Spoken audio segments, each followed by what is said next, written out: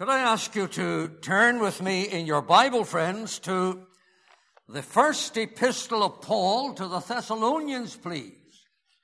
And running your eye down the chapter 4 of this epistle until we come to the verse number 13. And we'll read some words there in just a few moments. Can I say that I really do appreciate the welcome that our brother has given to us tonight. And I assure you it's a joy for me to be back with you here at the Lifeboat and to have the opportunity of bringing the message of the gospel to you once more. It's always a pleasure to come and to see you folks again from time to time. And so I do value the opportunity of being here again tonight. Thank you very much for being at the meeting. Your presence is much appreciated. It's very difficult to hold meetings without people. So we're glad to see you, and we thank you for being here. May the Lord bless you. Lovely to have listened to Colette there tonight. I haven't heard her sing for quite a while, but things are just the same as they were. She's as good as ever, and it's wonderful to hear the message of the gospel in song, isn't it? He died an atoning death for thee. He died an atoning death. Oh, wondrous love. For you, for me, he died an atoning death. Took my mind back to a meeting where I used to go many years ago. And there was a dear old brother led the meeting every Sunday night. You see, he led the singing. It wouldn't have been so bad if he could have sung. You see, but he hadn't a note, but he still loved to lead the singing in the meeting. And I think the people just sang well, so she didn't have to listen to him. But he was good at leading a meeting anyway. But he used to say a thing when we would sing a hymn like that, and I used to wonder about it. You see, he used to say, well, if we can't preach the gospel, we can certainly sing it. You see, and I'm coming on behind him to bring the message in the gospel. And I often wondered, was he giving me a dig or what was he doing? I never asked him, of course, because I might have got an answer I didn't want. But nevertheless, it's lovely to be here tonight. Good to see you again, Colette, and good to see you all. And Brother Bertie down there at the back, looking rightly for his age, isn't he? Going well, and we thank God for him and for every remembrance of him and all the rest of you here in the gathering. Now, this is the Easter weekend, as we know, and I want to read about the Lord's coming. You'll see why in just a few moments. Let's go to verse number 13 of 1 Thessalonians 4. Paul is writing, and he said this, "But I would not have you to be ignorant, brethren, concerning them which are asleep, that ye sorrow not, even as others which have no hope. For if we believe that Jesus died and rose again, even so, them also which sleep in Jesus will God bring with him. For this we say unto you by the word of the Lord, that we which are alive and remain unto the coming of the Lord shall not prevent them which are asleep. For the Lord himself shall descend from heaven with a shout, with the voice of the archangel, and with the trump of God, and the dead in Christ shall rise first. Then we which are alive and remain shall be caught up together with them in the clouds, to meet the Lord in the air, and so shall we ever be with the Lord." And here is the purpose for Paul writing as he did. "Wherefore, comfort one another with these words." Now run your eye up the chapter just for a moment until you come to the verse number 14. Now, if you put your finger over the first two words, for if, just leave them aside for a moment. here is what we read. We believe. Now, what do we believe? We believe that Jesus died and rose again. Isn't that a mighty summary of the Easter message? We believe that Jesus died and rose again. There you have two mighty things. You have Christ the victim. Jesus died. And you have Christ the victor. For he rose again, triumphant over death, hell, and the grave. That's all I'm reading tonight. The Lord will add his blessing to his own most precious word. There are many, many things that we could say tonight, friends, when we come to talk about the Lord Jesus Christ as the victim. Because there's no doubt, when he went yonder to Calvary and was nailed to the cross, what a serious, serious experience that was. And when in the hours of darkness, he bore our sin in his own body on the tree, there is no doubt at all that willingly and voluntarily Christ had become a victim.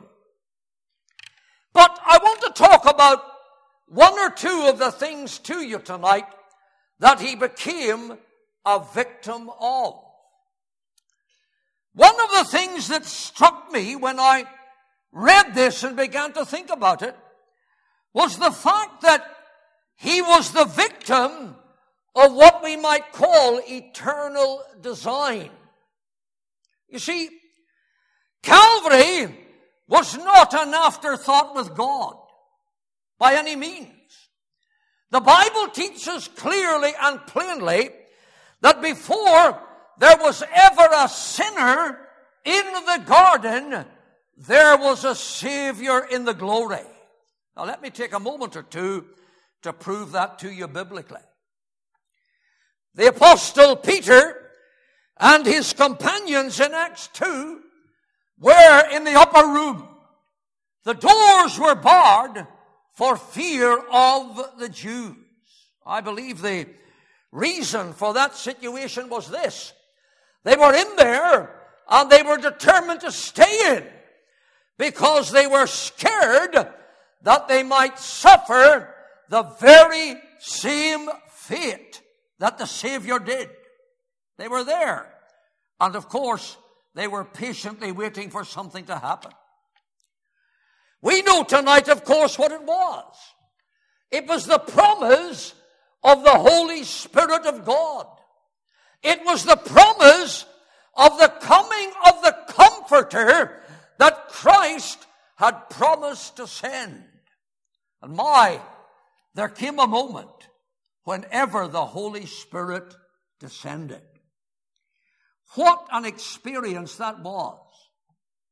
Because we're told this, that by one Spirit they were all baptized into one body.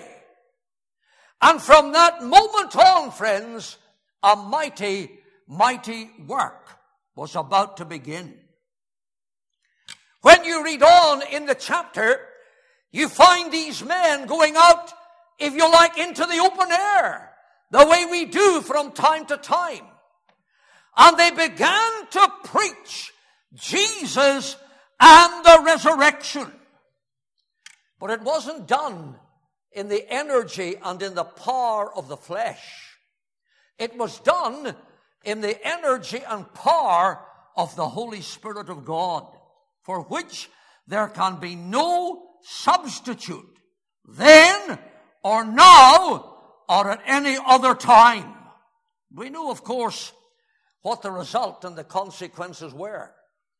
Thousands, hundreds of people were brought into the kingdom of God, and a mighty, mighty, mighty work was done.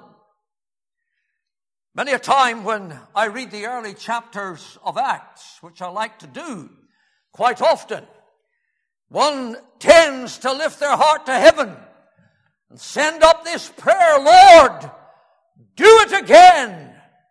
Do it again. Or wouldn't we love to see a move of God, a mighty move of God in our day and in our generation? If you want to see what that move can do, read the early chapters of the Acts and you'll stand back in amazement. However, the spokesman, or if you like, the main preacher on that occasion was the Apostle Peter himself. Peter went out fearlessly and faced the men who were guilty of the crucifixion of Christ. And he said this to them, listen, you took him, and by wicked hands you crucified him and you slew him. Now, that message came in Holy Ghost power. And I can tell you this, friends, when they heard it, they were cut to the depth of their heart. Cried out, men and brethren, what shall we do?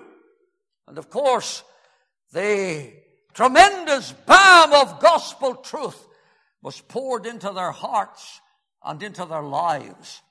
And through repentance of sin and faith in the Lord Jesus Christ, as I've indicated already, hundreds and thousands were wonderfully saved. But you say to me, what has that to do with the eternal design you're talking about? Well, if you go to the Acts chapter 2, I'd encourage you to do that when you get a chance tonight later. And you read the passage, you come to where Peter said you took him, and by wicked hands you crucified him and slew him. I left a bit out. Now here's the bit that was left out. Him being delivered by the determinate counsel and foreknowledge of God, ye have taken, and by wicked hands have crucified and slain. What is Peter doing? He's taking his audience, his congregation, if you like, away back into the counsels of eternity. This was before Genesis 1:1. In the beginning, God created the heavens and the earth. But Peter is going away back beyond that. And he's thinking about the triune God in conference, if you like, planning the great redemption story. And he's telling them, as I tell you tonight, God had it all planned long before the events of the Garden of Eden took place. Way back there, it was foreordained that our Lord Jesus Christ should come forward and suffer and bleed and die, the just for the unjust, that he might bring us to God. You see, friends, sometimes I go out at night, and if the sky is clear, I look up and I see the moon shining. And through the day, we try to see the sun when we get the opportunity so to do. It's there, set in a tabernacle, the Scriptures tells us, by the Almighty God himself who created the universe. And of course, we're told in Genesis that he made the stars also. I don't know how many there are. I don't think any human knows. There's certainly a multitude that no man can number of stars. He made them all. But listen, that counsel took place away before creation came into being. No human eye has ever seen what happened there.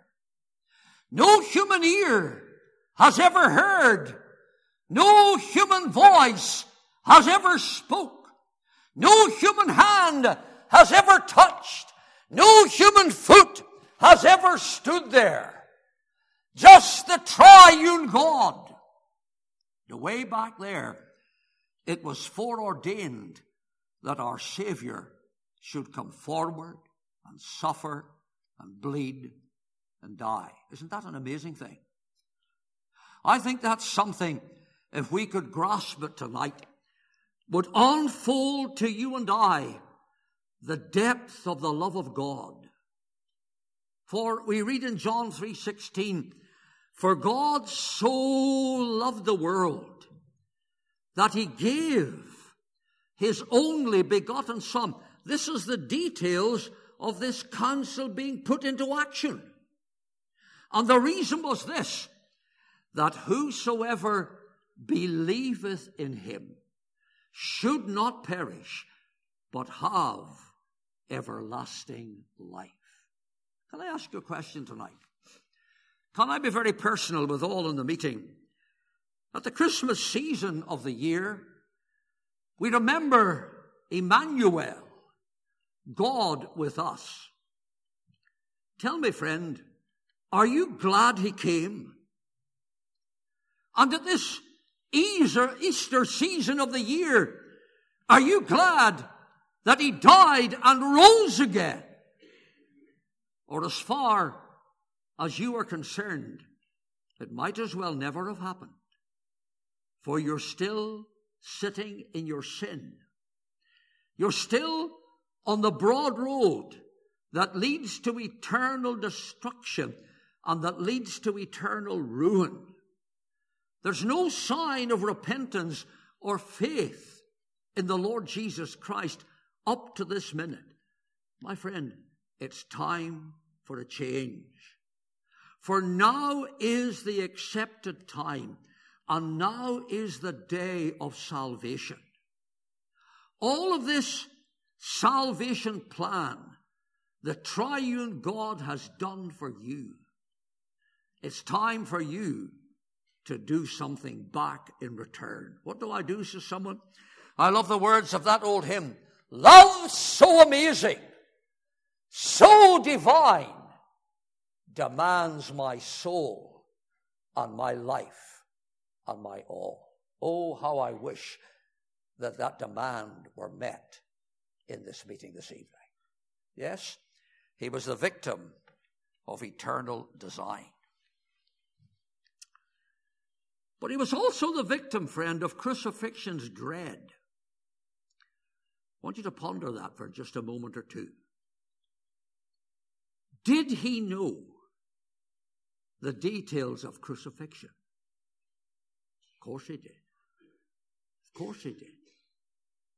Did anyone know it better? No one knew it better than he.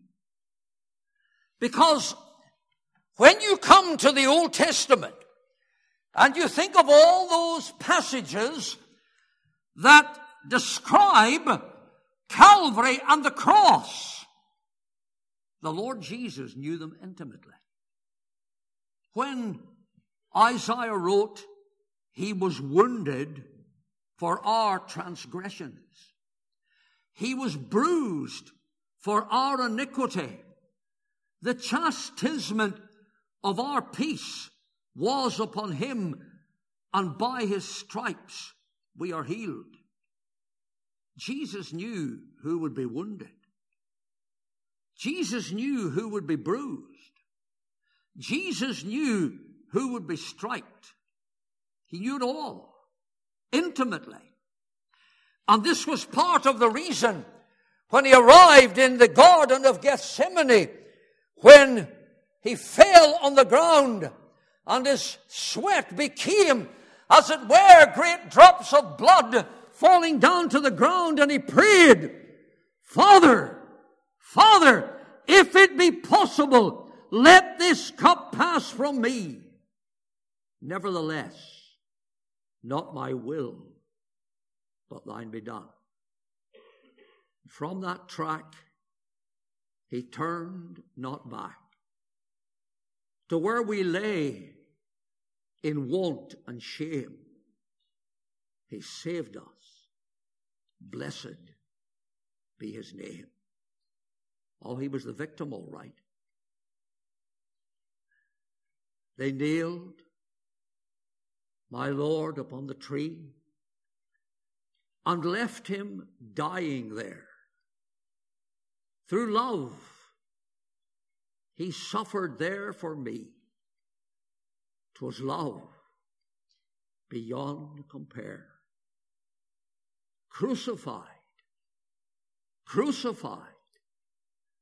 and nailed upon the tree, with pierced hands and feet and side, for you, for me. You ever said thank you, friend? You ever bowed your head and told him you're sorry for your sin and opened your heart and brought him in? Into my heart, Lord Jesus. Come in today. Come in to stay. Come into my heart, Lord Jesus. Oh, what an Easter this would be in your experience if you were to come as a sinner to Jesus. What an experience that would be. For all is changed when Jesus comes to stay.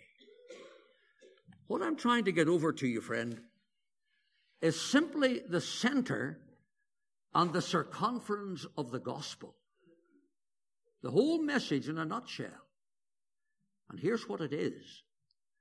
I'm a guilty sinner, but Jesus died for me. Murray McCheyne wrote, upon a life I did not live, upon a death I did not die, another's life, another's death, I stake my whole eternity. You were to face eternity tonight, friend. I wonder, are you ready? For remember, it's heaven or hell forever. And there's no coming back to make a change or to do things differently. The die is cast then. The opportunity is gone, but it's not tonight. You can take the step, and you can take it now. Ah, come unto me, all ye that labor and are heavy laden, and I will give you rest. You do the coming, friend, and Christ will do the saving. A lot more we could say about that. We believe that Jesus died. Christ the victim. We could talk about him, how he became the victim of Judas and Peter and other like them. Judas betrayed him for 30 pieces of silver. Peter denied him and so on. All of those were heartbreaking experiences when our Lord became the victim. But I want just to say a little something in closing about Christ the victor.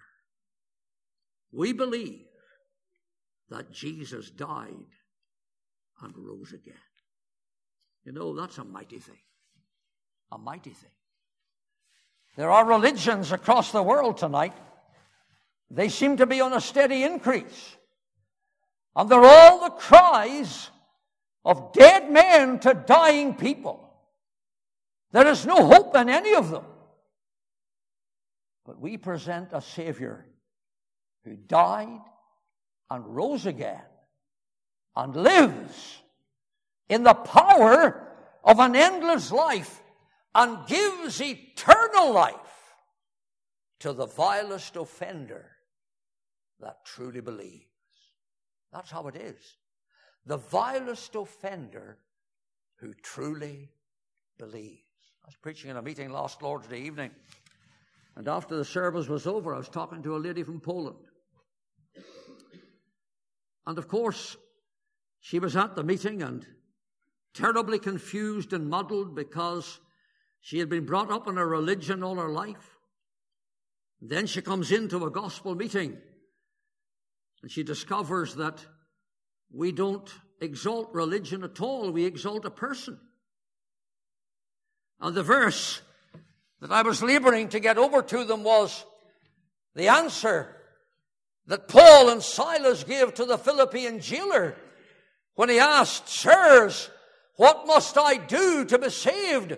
And they gave this mighty answer, which has been a melody in the heart of thousands down through the years. Believe on the Lord Jesus Christ, and thou shalt be saved and thy house. And here's the bit of love.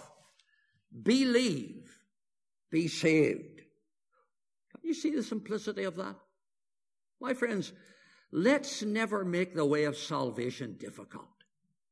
It's so simple that the wayfaring man, though he be a fool, should not err therein. Believe, be saved. Those of you who pray for that lady, because she hasn't come through as yet, but I believe she will. She was there and listened to the message. And you know, friends, you can believe and you can be saved. You can trust Christ tonight.